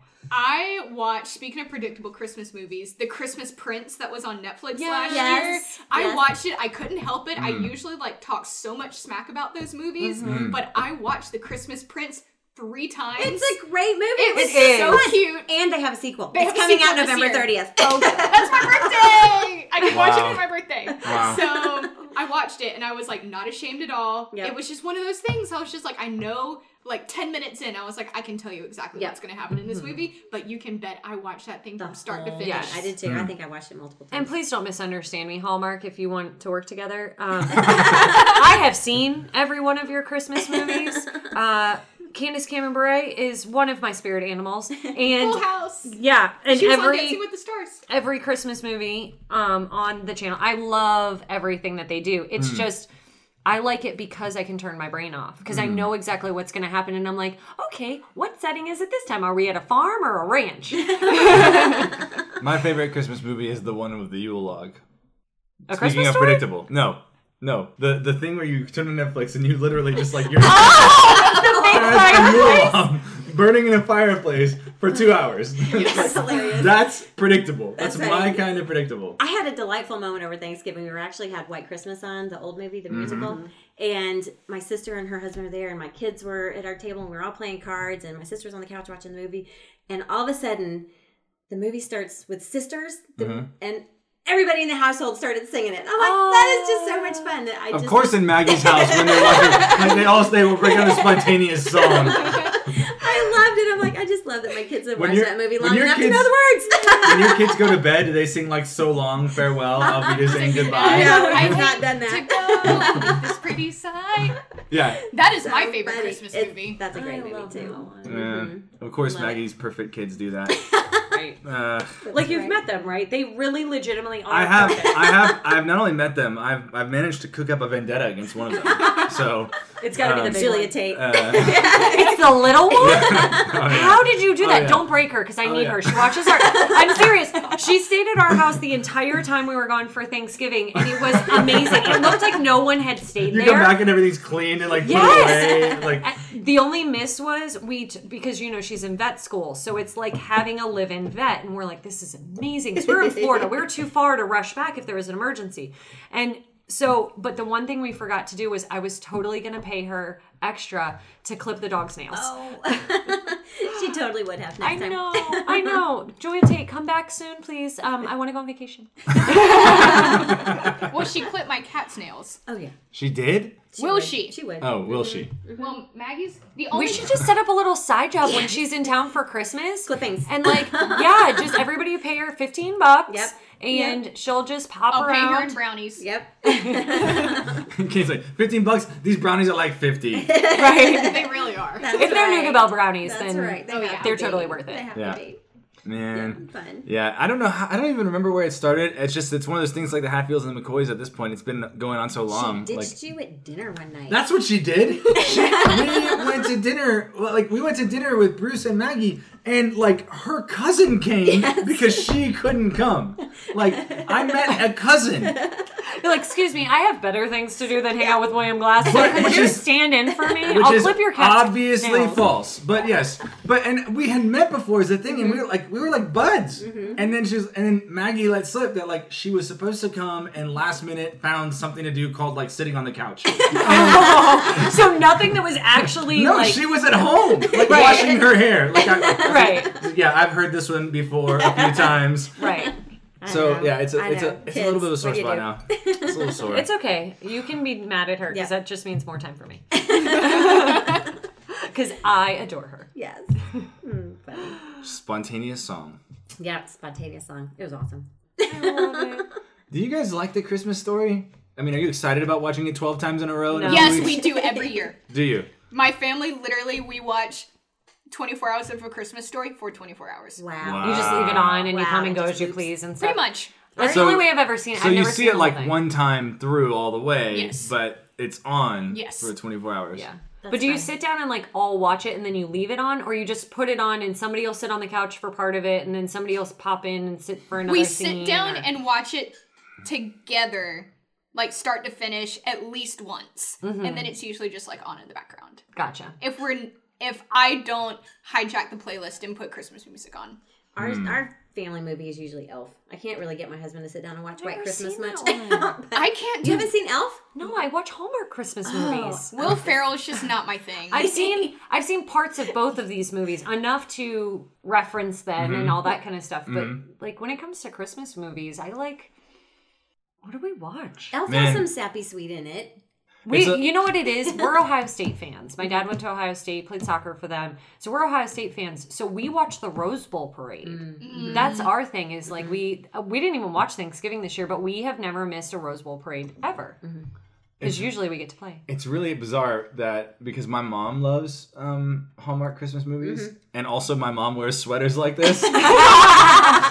And also Your mom sounds awesome. Yeah, also my mom was a teenager in the 80s, so this was her thing. So it's a little strange. Yeah, I'm not gonna lie. Very strange over here. Love it. That's awesome. My favorite Christmas movie is Rudolph the Red-Nosed Reindeer. Good. Oh, the claymation Good one? pick. Yes. Yes. Because my mom said that was playing in the hospital the night she went into labor with me. Wow. That's such a good story. That's a great story. So I have it on DVD. Nice. And I have a Charlie Brown Christmas on DVD. And I cry to Charlie Brown Christmas every year. When Charlie Brown gets the tree and then he goes away and then everyone comes back and decorates it. And then they all sing together. I cry every year. That's cute. The question is what 6-year-old is out there who's got the Gospel of Luke's account of the Christmas story memorized like Linus does? Yeah. Where's that kid? Yeah, but not you me know as a he's a 6-year-old. savant. No. No, I didn't know that. Oh, yeah. Is that you mean in his whole thing is that? Yeah, he's the one that plays the piano, right? No, That's Schroeder. Oh, Oh, that was ignore right. me. That's my favorite scene in the aside from the singing "Hark the Herald" around the Christmas tree, but my favorite scene in that movie is with Lucy trying to hit on Schroeder as he's playing his little sitting in the living room or playing the piano. She's like, play Jingle Bells, and he plays all these different variations of it. She goes, no, I mean Jingle Bells, and he just goes dun dun dun. That's my favorite scene in the whole movie. That's and then cute. she just goes, I've got it, and she flips him over, and then she just runs away, and I'm just like, Lucy, you bitch, but You just dumb down this man. That's Wow. right. Wait, so which one's Linus? The smelly one with the blanket? No. No, with that's the blanket. The blanket, yes. but the not the blanket. smelly one. The Yeah. smelly one is Pigpen. Pigpen. Right. Yes, Okay. Right. Okay. Can we make a list? I'm gonna need a notepad because I clearly have some Christmas catching up to do. Yep. Yeah. It's not my fault though. We were talking about this before we started the podcast. We don't have cable anymore because we really don't. We won't watch a ton of TV, and what we do is Netflix, and we're not seeing Christmas commercials. And I listen to podcasts, or I'm usually on a business call when I'm in the car, so I'm not even hearing Christmas music. It does not feel like Christmas this year at all, even though it's cold. Do you have Spotify? Yeah. Altered State has a great Spotify Christmas channel. But the thing is, I have to have time when other people aren't talking. Mm-hmm. Or, That's the very rare moment when I'm not talking. Yes, yeah. I actually have my Christmas playlist on my Spotify at work, and I found I am 10 times more productive when I'm listening to Christmas music than anything else. Oh. Because it makes you joyful? January? I guess. I don't know what it is, but, like, I put on my Christmas playlist, and I'm like, all right, let's write everything. All the things. That's awesome. Mm-hmm. My favorite is that SaraJane literally just like treated the world as if the main problem with the world is that other people are talking to them. Okay, so true story. My dad and I are the same person, and we never stop talking. And then my father-in-law is also named Michael, and we talk a lot. And so he was supposed to drive back from West Palm with us after Thanksgiving. And I literally said to Sam, I was like, should we get my dad too? And you and I should just wear headphones. Like, we should just put them, like, we talked about bringing multiple cars because we thought my parents might come up to look at this house or whatever. And I was like, so how do we work this? Like, you, me, and mom all drive in one and we put them in a car together? Or am I stuck there because I talk more than everyone? Or like what? Yeah. I know it's a problem. It's decaf, I swear. My solution to this problem, which is hasn't proven very widely popular, is to just make friends with only introverts. Like, you have to do a little bit of work to figure out how to make those first few approaches okay. Like, you have to. It's kind of like it's delicate. Yes. I'm an introvert. Oh yes, exactly. So what you do is you sort of like, it's kind of like when you're trying to get a horse to get used to you. You have to walk up and then pretend like you don't care. And then eventually, like, the introvert is like, who's this person being over here and not caring? Wait, is this how you were when you were dating too? Like dating horses? You just walk up next to a horse and you're like, hey, pretty lady. And then you ignore her all day. You have to simply not care. Yeah. No, listen, if there's one thing that we know that no one in the world should take, it is dating advice from me. But this part I'm pretty good at, because here's the payoff. And I think this is really just good advice for SaraJane and people like her. Make friends with introverts because they'll shut up and let you talk. It's like a dream come true. It's like they'll just sit there and you can just talk. And whereas, like, if you and I are together for 3 hours, both of us are gonna be like, would you just shut up and let me talk? But like, if you make friends with introverts, you're still going, and they're just like, yeah, and they love you for it because they don't have to talk. This explains so many of my friendships. Like, they know to shut up and let you talk. You just get to kind of try out all your best stuff, and no one's judging. It's great. Mm-hmm. Introverts are the best friends. Do you ever tell yourself to shut up? Nope. Okay. I have literally told myself, stop talking, like 14 to 17 times since we started recording. I'm like, it's not the SaraJane show. It's the Nougat Bell show. This is about Kate. But it really is. I mean, you know, it's delightful. It's delightful to have people around who like to talk. It is. Yes, delightful. it is. Mm-hmm. And it's good for a podcast. It is. SaraJane, I'm interested to know, unless Kate cuts me off, you have recently started a company. Mm-hmm. The way I understood it is you started it exactly 9 minutes ago. 16 minutes ago. And yet, somehow, in the last 16 minutes, it is now a company in 5 cities or something like that, is what I've heard. So, could you give me the straight story on this? And also, like, what? What? Well, we talked about it when I was on the podcast before, so I don't want to bore people. But I noticed that I think that's a real danger with you. Yeah, it's boring people. Yeah. So I needed to make some friends here in Chattanooga, and the 4-month honeymoon that I had with my husband was coming to an end. Not because we didn't want to keep honeymooning, but because we were starting to get what is it? Not bored. The Restless? other B word. Broke. Yeah. We were becoming broke. So, yeah, that'll happen. If we could afford it, we would have happily, stayed in our little love cocoon for as long as possible. But we figured after 4 months, maybe it was time to get back to adulting and pretending like we care about food.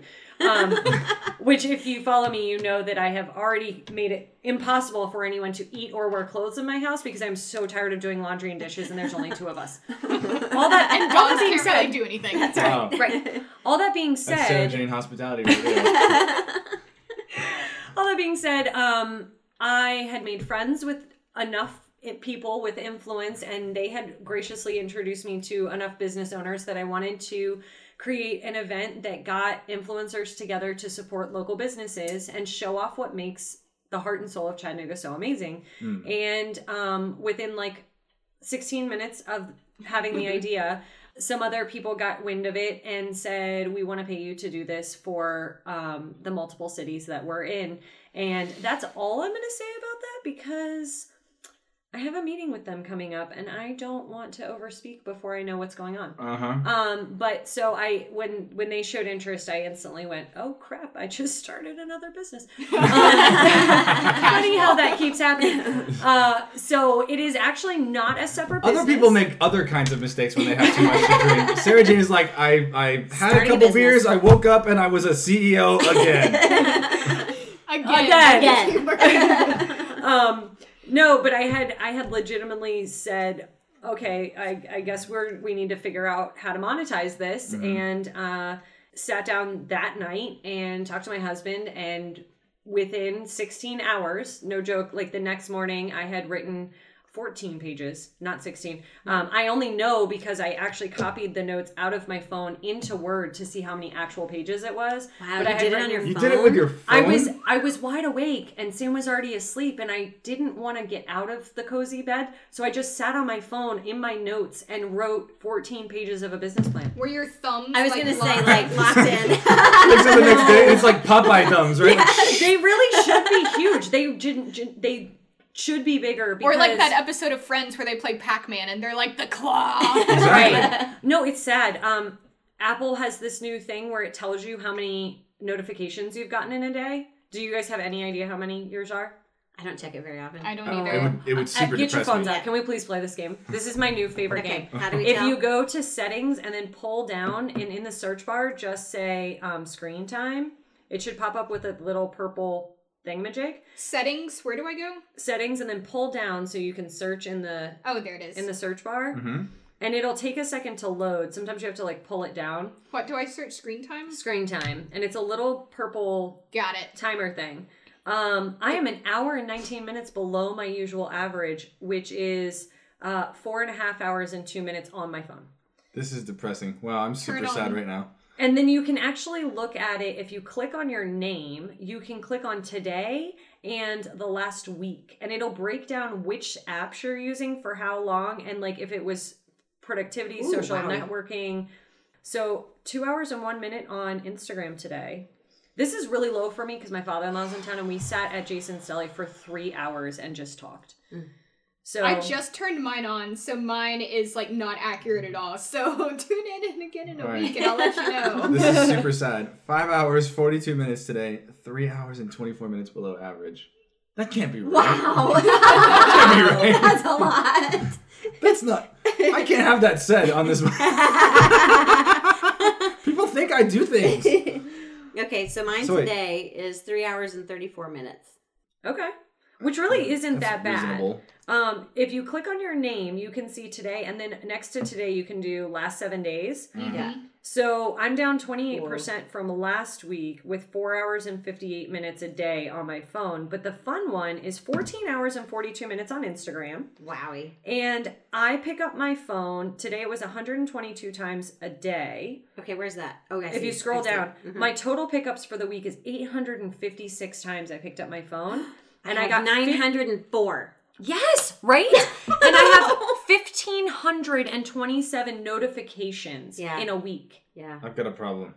I have 1,495 notifications. How many are on Instagram? 524. Okay, I'm 668, but I have 500. So on Instagram, I feel like, okay, that's reasonable because people are commenting back and forth, but I have 596 text messages. Wow. That's a lot. What is with my life? Yeah. Like, no wonder my thumbs aren't huge. Wow, this got really depressing. What is yours? Pickups this week, 1,337. Notifications, 2,605. Wow. In the last week. Around 280 something a day. The majority of which are on Instagram. And then after that, text messages. What's your Instagram? It is like 245. That's sad. We've all got problems, people. Well, but what's really cool is if you look at Pour one out for that. Yeah. If you look at your weekly Hold on, I need a drink. Where's the 4 roses? Right. Well, what I like, though, is if you look at your weekly total, which is under screen time, where it breaks down the last 7 days. So just this week, I'm at 34 hours and 54 minutes. Typically, on a not holiday weekend, mine is over 60 hours a day on my phone. And that... I'm sorry. How does that work? No. I'm sorry. No, you don't math. A week. I don't math. 60 hours a week. But to me, that sounds, to most people, my mom's like, that's horrible. Until I remind her that I do most of my business on my phone. And then I'm like, I have a 60-hour work week. Yeah. I remember having that excuse. I don't know what to say now. Your PhD, your dissertation. I used to have a real excuse for that sort of thing. Yeah, when I worked on my phone, and now I apparently don't work. I don't know. Quite sad. Oh my goodness. Oh my gosh, I can't wait to hear what yours is, though. Yeah, I'll follow up in a week or so. Okay, once this has had time to catch up to all my Instagramming. I have 5 Instagram accounts on my phone. Right. So my Instagram's gonna be whack. Yeah. So I have a shout out for you, SaraJane. Have you ever heard of Brittany Hoffman? I have. Okay.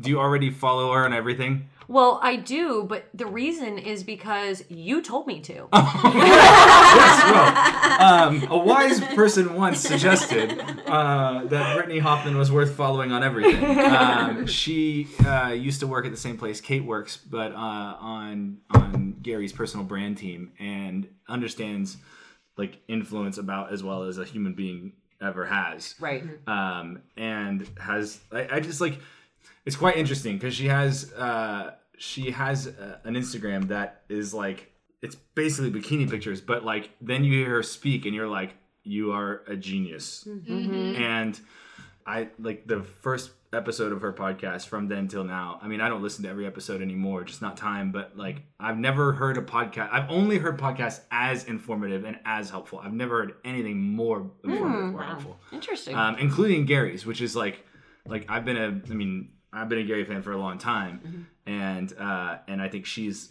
got as much going on that podcast as him. That's awesome. And is also like, she's interviewing people that like he wouldn't have time for, but are kind of like, you know, there's a kind of unusefulness to listening to somebody tell you how they made it on Instagram 5 years ago, or someone like Gary who brought an enormous audience onto the platform within days, and not that he hasn't like worked his tail off, and getting from 1 million to 4 million, no matter what anybody says, is impossible. Yeah, but I'm trying to get to 4,000. Right, but it's just the case that like getting to 1 million is going to be easier than you getting to 10,000. Right. And Brittany's got a lot of people on the show who are like at that era, that stage, who are just super helpful. Cool. Yeah.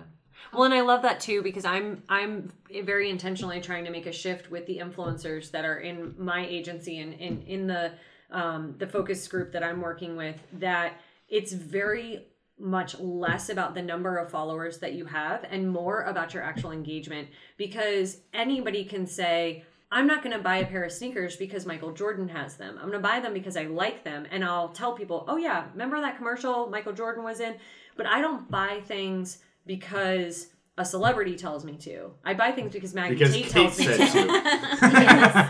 Yes. I wasn't joking when I said I thought this whole thing was going to be us talking about who we met, where we went, and what we ate because of Maggie Tate. Yeah. But she has more influence in, I think, all 3 of our lives than necessarily someone like Gary Vee does, even though he's extremely impactful and has great knowledge.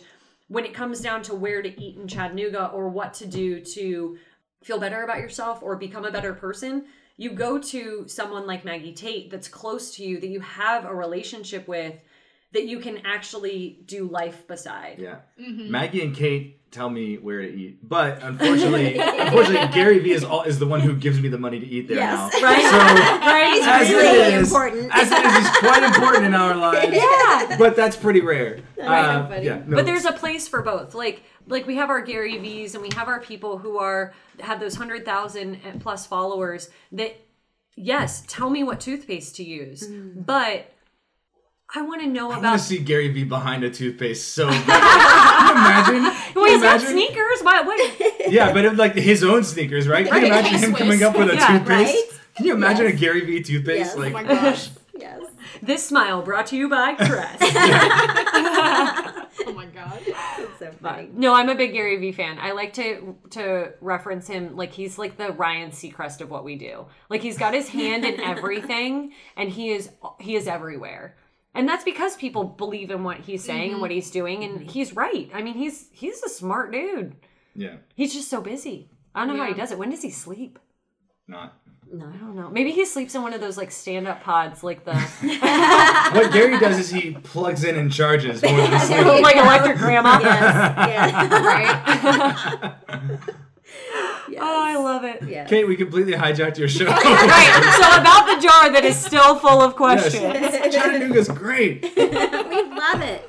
We're all happy to be here from the other places. Yeah, but it's funny. I mean, a huge part of why we're in Chattanooga, actually, at least for Anna and me, was Gary. Okay. Like, we were looking at different places to move. We interviewed Atlanta. We came here and visited my friend Donnie, who was on an episode of this show with me. Episode 10. Episode 10. Sorry. Check it out. 20 episodes ago. Yes, episode 10. Not long ago, but 20 episodes. Yeah. So Donnie, we came to visit Donnie, but a huge part of why we decided to come here is because we realized that Gary was investing in Chattanooga. Right. And he's sort of, he's a kind of a Nostradamus type figure. So we were like, well, if he thinks it's important, it must be quite important. And so that plus, it's gorgeous here, and Kate was here. Perfect. We came and visited, missed Kate by like a day or something. No. But then when we moved here, we went back home and we told Kate, we're moving to Chattanooga. And Kate's like, people don't do the thing you just said. I'm not sure if you're catfishing me. Like, are you a real person? I could probably pull up that Twitter exchange right now. And so we came back, and I think we moved here on a Friday, and the next morning Kate met us at Mean Mug, and I was like, Chattanooga is a really special place. Yeah, it is. Because we couldn't do that in 3 years in Dallas. We couldn't get that kind of like exposure. Wow. We for 3 years we discovered that basically like Dallas's social scene was built by people who've been there their whole lives and knew each other and knew their families, and everything was about what Dallas high school you went to, and like we just in 3 years we never broke through that. We came here in Chattanooga, and within months we were home. Right. That's how we feel. Amazing. Yeah. We haven't even been here a year, and we feel like this is where we should have been all along. And obviously we needed all of our time in Palm Beach County, and we love everyone there. But just going back for Thanksgiving, we drove down, and then we stayed at my parents' the first night because we just had to quit driving, and then we went down to stay with his grandparents in North Miami Beach. Sorry. I was legitimately texting Nicole, my husband's cousin who lives in Atlanta, who grew up in Aventura, and saying, how in God's name did you get out of here? I honestly, I think I might have offended her because I went so like, I was shaking. We almost got ran over multiple times. No one can drive there. And so my husband always drives, and Grandma sits in the front, and Grandpa and I are in the back, and Grandpa can't hear. And so Grandma's giving Sam directions that he already knows because his only job is to get us home without wrecking the car. Right? And so he's been driving down there forever. He knows where things are. So she's giving him directions, and Grandpa can't hear her giving directions. So he's giving directions, but they're not the same directions. Right? And then Sam already had an idea. Does it take? That's right. And I'm literally hiding in the back of the car, like looking around, like doing that thing. You know when you drive in a parking garage and you duck, like it's going to change where the car is? Right. Yes. Right? This is what I'm doing. Cars go by and I'm like, swoosh. I slide over to the other side of the car and somebody pulls up too close behind us and I'm like, oh my gosh, I'm in the front seat. Like I was literally using my body to try and navigate my way around Aventura the whole time going, I don't want to die, but killing myself seems reasonable. I don't want to die, but I can't live here. Yeah. So the whole time we were home, we were very happy to see everyone, but we, within 12 hours, looked at each other and said, can we go home now? Like, Chattanooga is home. This is where we want to be, and we just want everyone to come here. Yeah. The only place I go to since I've been living here that, like, I'm not like ready to leave within an hour of getting there is when I go home to North Carolina. But like when I go down to Atlanta, when I go to Nashville, I try not to go to Nashville unless I absolutely have to because I have a love-hate, well, not even a love-hate relationship. I have a hate-hate relationship with Nashville. Like I get to Nashville and like within 30 minutes I'm like, why am I here? Yeah. I've never been. And when we lived in Palm Beach County, all I wanted to do, I was supposed to have my bachelorette party there. Really? I just really wanted to go and experience it and all this stuff. And then now that we live here where the pace is slower, I'm like, Yeah. Well, I'll watch Nashville. I love that show. Nashville is fun if you like country music literally everywhere you go. So I love country music. And expensive drinks. I hate being around drunk people. Yeah, Chattanooga is great because you can have it. I can go somewhere and have a drink and not have a woman my mom's age try to come on to me.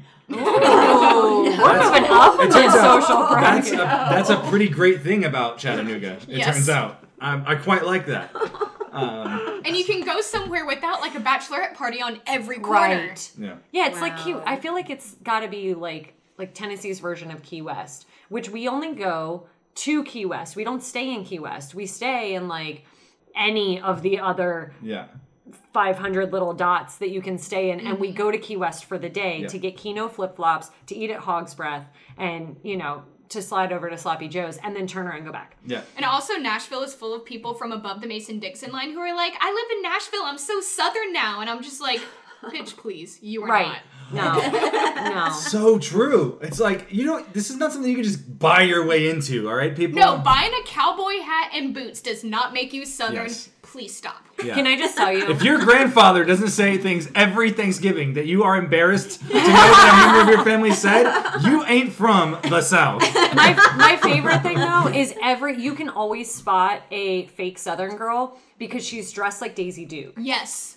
The shortest shorts you've seen in your life, a t-shirt that says, whiskey tastes better in the South, and boots that have the pointiest toes that you've ever seen. And in Florida, we call those shit kickers. Like, those are not actual boots. We do, in fact, call those that. Right, those are not boots. Your boots should have a round toe or a square toe. Mm-hmm. And there's a reason for that, because if you have pointy toe boots, you cannot put your foot...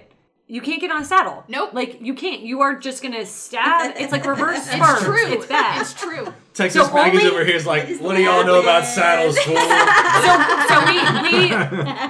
the real Southern people in Florida call those concrete cowboys or Kmart cowboys. You can always tell because the Wrangler jeans that you get from Kmart have a different tag than the ones that you get from, like, the feed store. Is it the same in Texas? The Latin people, the Latin influence, they tend to wear like the shit kickers and the one kind of Wrangler, and then because that's how it is with us. Like so my experience with that in Texas would be the ag program at the high school, because my daughter raised goats and she had a steer her senior year. We did all of the animal stuff, and so the stuff that we wore was functional, right? Exactly. I did have to buy myself a pair of like blingy jeans when we went to the Houston rodeo. Julie's like, Mom, I have a steer. You're the mother of a person who has a steer. You need to dress the part, lady. Wow. So basically, she like you belong here. She turned you into the pageant kid. Yes. It's like, stop trying to live steers and sequins instead of toddlers and tiaras. Yeah. Yes. Stop trying to live vicariously through your mother. Get your own life. So we all had to do it. It was really funny. But the first year she had it, we didn't know what we were doing with the animal stuff, and the whole school was kind of new to the program, and we went to one of the big livestock shows in San Antonio, and we thought, oh, this was a mistake. We really look like we don't belong here. So next year we're totally bringing it. So we redid so that we but I love we that. look like we were part of the I program. so badly want to see Bruce in rodeo gear. No, he never wore it. I want to see Bruce in sparkly jeans. Yes. I would pay so much money for that. Yeah. He never partook in the rodeo stuff. So coming from a town as cool as Austin, you've talked a lot about the things you love about Chattanooga. What do you miss? What do I miss about I know. Austin? I know. What? Are you... Breakfast tacos? Yes. Breakfast tacos. Yes and amen. Breakfast tacos. I really do miss the breakfast tacos there. No, Camp House has really good breakfast tacos. They do have very good breakfast tacos. I have had them. They are delicious. They are delicious. Are they not seasonal? I thought they were a limited time thing. No, they're still there. So my favorite ones are the Carnitas breakfast tacos. But they're not quite the same as the one from Texas. No, definitely not. No, most definitely not. Yeah. But what I did think here, because when you move someplace new, you run into trouble if you come at it with thinking, I want to find all the things that I loved about this other place I live. I want to find all those same things in the new place, right? Biggest mistake you can make. Yeah. Totally. And Anywhere. When we came from Dallas, I was like, where is the traffic jams? Where is the 115 degree days? Right. And and I didn't find any of them. So it was awesome. So I gave up looking for Texas-style breakfast tacos, and I make them at home. That's one way to do it. Yeah. Can we put that on the list for brunch with the scones and the lemon curd, whatever that is? And make some I had Texas breakfast tacos. I have bacon jam in my cabinet. I have some too. Of course. I think I know what that is. It actually stopped getting interesting. It's It's like, you just have it now, Kate says yes, you also have it. Yes. You and Anna got my first batch of bacon jam. Oh my gosh, did we? You made it? Yeah, it Oh lasted no, I about don't 10 have minutes. like homemade bacon jam. I need that. I have bacon jam from Main Street Meat. You will all have green pepper jelly if I can get my shit together. That's also delicious. This is my first year that my mom and I are not going to make green pepper jelly and try and burn down the kitchen. And like my whole life. Poor kitchen. Yeah. I'm like, can you just come up because we have to do it. Yeah. Speaking of pepper jelly, do you do the pepper jelly over cream cheese? Yes, on Ritz crackers. Yes. Yep. Oh, so good. Yep. I feel so bad for people who don't do that. It's so, oh my gosh. Last year we made so much that we caught my kitchen on fire twice. Oh. Yeah. Because the problem is once you put the pectin in, you have to turn the temperature off before you put the pectin in because that's the part that makes it jelly. Yep. And it is not super heat. It's very heat sensitive. And so the second it hits the super hot jalapeno and green pepper goo that you've made in the blender and the 4 cups of sugar that go into it, it like spontaneously combusts and overflows. And then your whole stove is burning sticky caramelized fire. And I've made that mistake. And it's got lots of jalapeno peppers in it. So you basically just made hot, steaming, smoking pepper spray. Yes. So the videos from last year, I will put them on my highlights since nobody will see it this year. I will put them on my highlights from last year's Instagram. But there's literally like multiple boomerangs of like, and then us just like looking like we just had a run-in with the police. And we're just like crying and red eyes and the dogs run away. Do you eat it after you've spent all that time making it? Oh, Or do you I ever love get it. to the point where Still you're like, good? I've spent too much time? So we don't, it's so hot and it needs to cool and it takes like overnight to cool. So by then you're not smelling it and seeing it and stuff anymore. You haven't nibbled on it. It's not like when you're making dinner and you can snack on it. These pecans though are another tradition that we do. But ours aren't so yours are like the cinnamon and sugar and stuff is loose. We do ours on a baking pan. And they can only go in for like, legitimately, I think it's like 3 minutes. Yeah. And then you toss them and 3 more minutes. But it becomes caramelized and crispy on the outside with cinnamon and sugar. And then I put a little cayenne pepper in mine. My mom doesn't do that. But just to give it a little bite.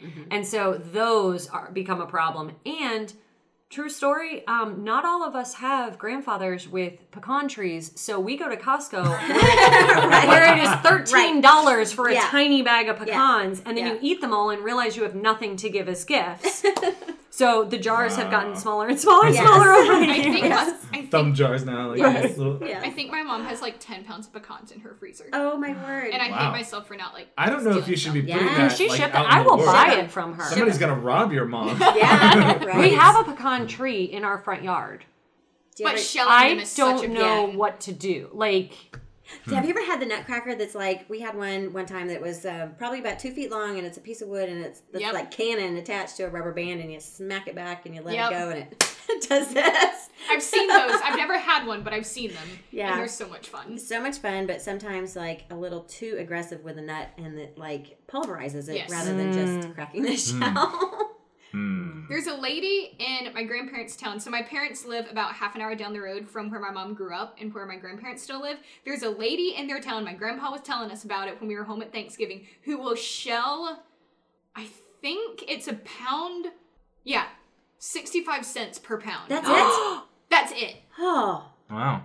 How do we get in touch with this person? Because if I could have like legitimate, not that the other ones are like, they don't have like a fishery of pecans where they're growing some like corporate pecan farm where the pecans aren't even treated well. Right, it's not like that. I mean, we're not talking about, like sushi or anything like that right now, but But to be able to say, like, these are local pecans, or like, I know the person who shelled these. He doesn't have any fingers. But that's amazing. That is amazing. Yeah.